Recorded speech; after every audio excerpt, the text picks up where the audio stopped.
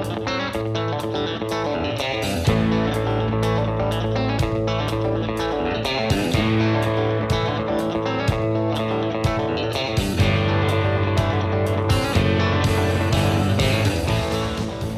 to Texas Ag Today, a daily look at the latest news in Texas agriculture.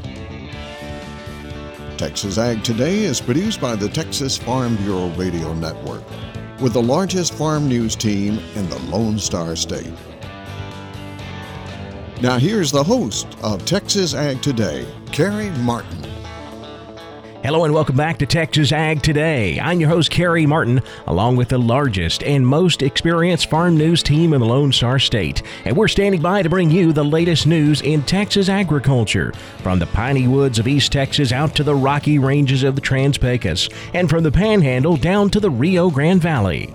Cotton harvested in the Texas High Plains this year turned out pretty well. There just wasn't much of it. I'm James Hunt, and I'll have that story coming up on Texas Ag Today. In the coming months, there will be a new vaccine to help prevent pneumonia in cattle. I'm Jessica Domel, and I'll have that story coming up on Texas Ag Today. We'll have those stories, plus the latest news from Washington, Texas wildlife news, and a complete look at the markets, all coming up. As reports come in from farmers and ginners, this year's cotton season in the Texas High Plains is turning out to be just what we thought it would be. Pretty disappointing. James Hunt reports from Amarillo. With roughly half of all planted acres in the region lost to drought early on, it was always a given that production would be way down. Still, the cotton that did manage to get above ground and make it through the spring was looking pretty promising, until that extremely premature cold spell hit the area in early September, sending temperatures down into the 30s and apparently taking a big toll on development. Just practically everyone we talked to were disappointed in their yields, and they felt like that, they were off from anywhere 10 to 20% of what they thought going into harvest they would be. Steve Verrett, a Plains cotton grower, says it looks like this year's Texas High Plains cotton will come in at around 2 million bales, a little more than half of what would be considered normal. However, here's a positive note. Many farmers who did make a harvest were paid premiums because it turned out pretty well. It's one of the best quality crops we've had in several years, both from color, leaf grade, the staple length, and micronair is all great. In Amarillo, James Hunt for the Texas Farm Bureau Radio Network. Texas Agriculture Commissioner Sid Miller has contracted the coronavirus. Miller made the announcement Wednesday evening on his social media channels, saying he'll be quarantining at his ranch. Miller says he's not feeling his best, but he's survived rodeo injuries, broken bones, hip, knee, and shoulder surgeries, West Nile virus, and cancer. So he feels very confident that he can beat COVID-19 too. Cotton harvest is wrapping up here in Texas. Tom Nicoletti talks with a Lubbock area farmer about harvest progress and conditions on the southern plains. According to the U.S. Department of Agriculture's latest National Agricultural Statistics Service report, the crop progress report for cotton at this point in early December shows that harvested acres at about 82% statewide. Cotton condition statewide shows that 33% is fair, 25% poor, 21% very poor. On the other flip side, excellent 5% and good 6%. For more on the cotton crop on the South Plains of Texas, we go to Eddie Griffiths in Lubbock. And Eddie, how is the cotton harvest doing at this point? Should be close to wrapping up? Yes, I think, probably for the first time, maybe ever, Tom, we're going to be looking at all of this crop being out before the Christmas holiday. And generally, we can't say that in West Texas. And I know a lot of producers will be happy to be done by the holiday, but it's usually better when they're done right at Christmas or just a little after, because that means they had pretty good cotton crop out there. But for the crop as a whole, the grains, the cotton, everything, it should be wrapping up. I believe the USDA report was saying around 80% harvested across the state, and I would say in my area we're probably at 90-95%, with about 5% of that crop left out in the field. And the gins, it's probably going to push some of them to be done by Christmas time. I believe the last report that I made the I talked about they could be done by Christmas, and I still think that there's a good chance that most of these gens will wrap up by Christmas time and be able to shut those down. And again, the gens usually like to see themselves running till sometime after the first of the year, because that means a pretty big crop, and that's what we need in West Texas as far as the economy is concerned. But we'll finish this one up and get ready and start another crop. The wheat crop in the area, we've had pretty limited moisture. I mean, I think your drought across the state will definitely show West Texas be a big part of that. We're lacking moisture, and especially for this wheat crop, and to get a lot of the field work done that we need in preparation for the 2021 crop. We're going to need some moisture to help out with that. Yes, the latest Texas Drought Monitor shows West Texas pretty much in an exceptional and extreme drought conditions. So you folks certainly need some type of precipitation, whether it be rain or snowfall. That report from Eddie Griffiths in Lubbock. I'm Tom Nicoletti with the Texas Farm Bureau Radio Network. There's a new intranasal vaccine to protect beef and dairy cattle from pneumonia. Jessica Domel has more. Earlier this year, Merck Animal Health released a new vaccine to help cattlemen and women prevent pneumonia in their herds. Chris Thompson, Merck Animal Health's technical services veterinarian, joins us to discuss Nasal Gen 3. So Nasal Gen 3 was introduced to the market last February, and it is an intranasal vaccine that contains 3 of the most common viruses that are involved in the bovine respiratory disease complex, and those are IBR, BRSV, and PI3. It comes in 2 different vials, a liquid and a cake. You mix them together, and it gets squirted up the nose. It is labeled for all cattle 7 days of age or older, beef, dairy. It's safe in pregnant cows even. So it's got a pretty broad audience of who it can be used in. Merck Animal Health says administering intranasal vaccines to neonatal calves is considered one of the most effective strategies to put protective immunity in place quickly and establish a strong foundation for future respiratory protection. Bovine respiratory disease costs the industry between $2 and $3 billion a year. And when a calf is born, it gets colostrum, and that gives it initial protection from disease. That protection from a colostrum starts going away quickly. They lose about half of that protection every 3 to 4 weeks. Traditionally, we've used a lot of injectable vaccines. And we know that when we give those early in life, when that colostrum's on board, a lot of the vaccine response is blocked. So what we found through research is that by using an intranasal route, we can get around that colostrum and stimulate that calf's young immune system to start producing antibodies and protection at a very young age. As we have transitioned our management in cattle to being what I would call more intensive, we tend to put more disease pressure on calves at a younger age. By using these intranasal vaccines at a very young age, we're able to stimulate good protection even in a young calf. Nasal Gen 3 PMH, the new iteration of Nasal Gen 3, is the only intranasal vaccine that protects beef and dairy cattle from the 5 most common pneumonia-causing viral and bacterial pathogens. So we've taken that base 3-way Nasalgen product and added 2 of the main bacteria that are involved in the respiratory disease complex, which are Mannheimia hemolytica and Pasteurella multocida. So that just gives us more broad spectrum protection against pneumonia. And that one should be available on the market sometime in the first quarter of 2021. Thompson says protecting against respiratory disease and these pathogens is very important. Cattle have a very small volume of lung compared to their body size. When they get infected, they can get sick very, very quickly. It's going to slow down their growth. They're not going to be nearly as efficient in their growth, and treatment is expensive as well. So anything we can do to prevent disease is going to be a big benefit. Today's comments were from Chris Thompson, Merck Animal Health's Technical Services Veterinarian. For the Texas Farm Bureau Radio Network, I'm Jessica Domel. As 2020 draws to a close, the United States is busy working to improve things on the trade front for American farmers. Chad Smith reports from Washington.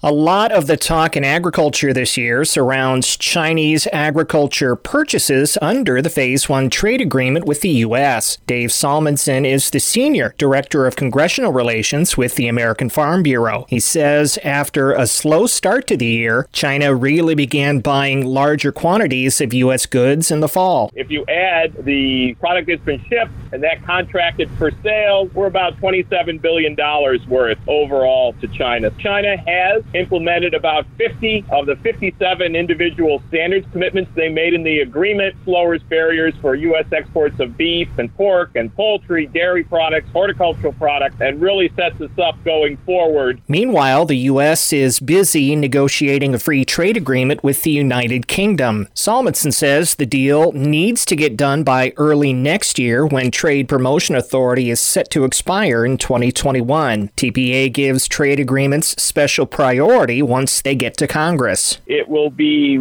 an up or down vote without amendments, but these provisions run out on July 1st of 2021. For an agreement to go to Congress and get this kind of treatment, it has to go up there 90 days before July 1st, so there's an effective deadline of April 1st. Now, the negotiators on both sides are working on a lot of different issues. There's about 29 chapters to this trade agreement, but for agriculture, the two main ones, of course, are dealing with tariff and standards. The U.S. Trade Representative's office announced it's looking into whether Canada is using tariff rate quotas to limit U.S. access to its dairy markets. You get a certain amount of product in at zero tariff. If you try to sell more than the certain amount, then the high Canadian tariffs would kick in. Our USTR thinks that certain actions by the Canadian government, administration of these quotas, are favoring Canadian firms, are blocking access to U.S. farmers trying to export into that Canadian market. And so the USTR is starting an action to make sure that Canada lives up to what it agreed to. Chad Smith, Washington. The U.S. Fish and Wildlife Service is accepting comments on two proposals relating to the Dunes sagebrush lizard. I'm Jessica Dolmel, and I'll explain on Texas Ag Today. And scours is a major cause of sickness and death in young calves, but vaccination can help if done correctly. Texas veterinarian Dr. Bob Judd has more on that subject coming up next, right here on Texas Ag Today.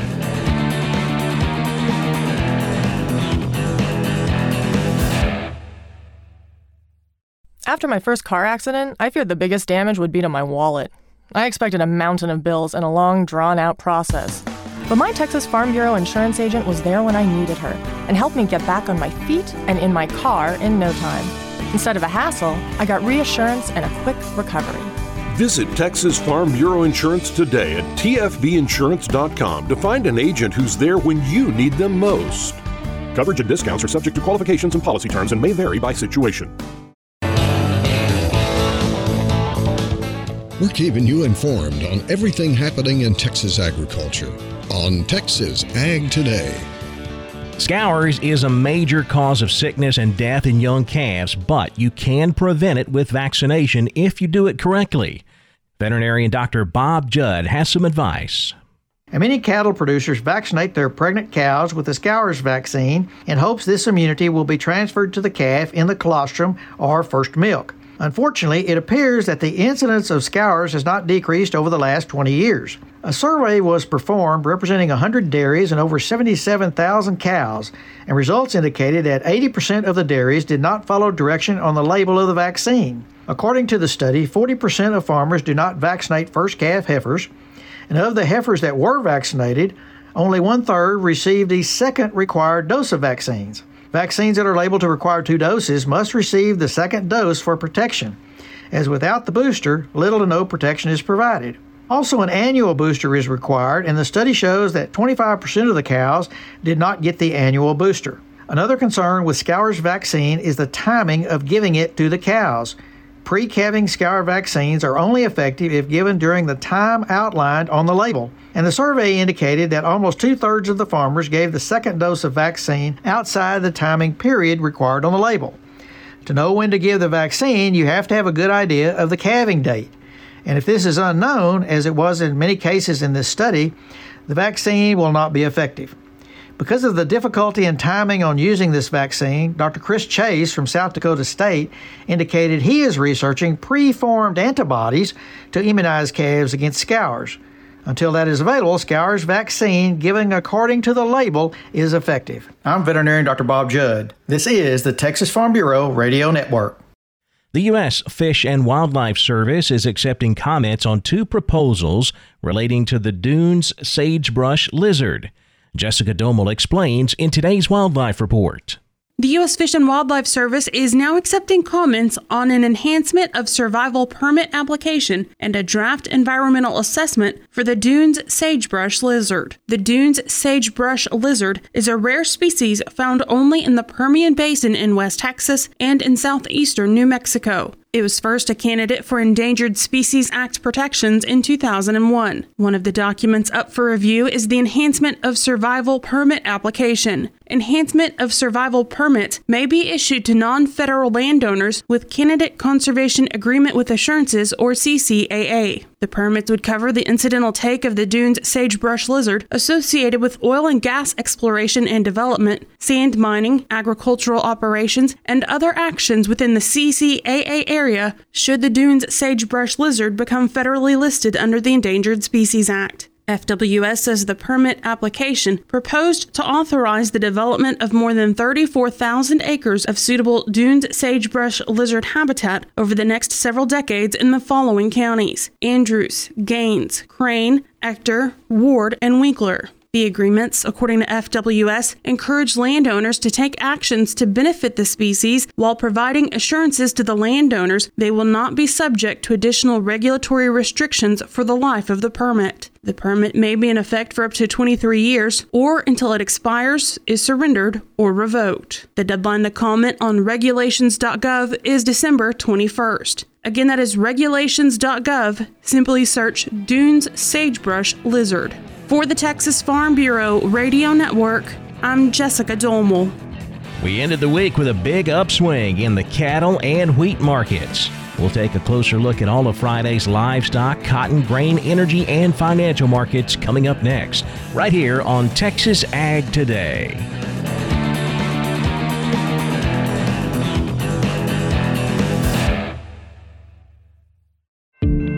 Do you know what to do if you're stuck on the railroad crossing? Get out of your vehicle. If a train is not approaching, find the blue and white emergency notification system sign on the traffic signs at the crossing. For help, call the number on the sign and give them the crossing number so they know your location and can alert train traffic. Remember, find the blue and white to save your life. For more information, visit oli.org.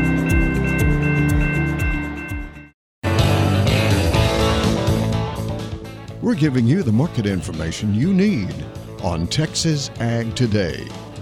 The cattle market wrapped up the week on a very positive note on Friday. We saw cattle trade sharply higher throughout the day. We ended up closing higher as well, with December live cattle up 82 cents, 108.75.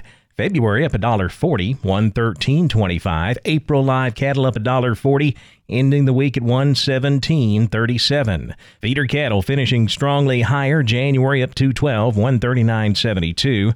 March feeders up $1.30, 140.55. April feeder cattle up $1.17, 141.90.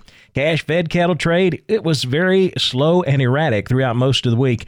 We did see some early sales in the week at 108 here in Texas and up in Kansas. As you move north, prices got lower. Nebraska sold cattle at 107. Iowa sold cattle as low as 105 to 106. So a big range in prices and a $2 to $4 drop overall in the fed cattle market. Boxed beef prices lower throughout the week. That may be one reason we saw pressure on fed cattle prices. On Friday, choice down $2.94 at $215.32. Select down $2.05, $199.60. Let's check a few auction barns now. We'll start with the sheep market. San Angelo's Producers Livestock Auction sold 7,838 head of sheep and goats. Compared to the previous week, wooled feeder lambs were firm. Slaughter hair lambs 10 to 15 higher. Slaughter ewes 5 to 10 higher. Kid goats 15 to 20 higher. The slaughter nannies 130 to 206, mostly in the 160 to 180 range. Mature billies 180 to 244. Wooled feeder lambs $1.92 to $3.46. Slaughter lambs, lighter weight ones went for $230 to $370. The heavier weight slaughter lambs, $180 to $230. Slaughter ewes, 80 cents to $1.34, and kid goats, $240 to $368, mostly in the $325 to $370 range. Now let's go up to the Panhandle. Cattleman's Livestock Auction, Dalhart, Texas, selling 2,684 head. Compared to the previous week, steer and heifer calves under 600 pounds were firm to $2 higher. Feeder steers and heifers over 600 pounds mostly steady. Medium and large frame number 1 feeder steers weighing 300 to 400 pounds brought $1.87 to $2.05 a pound.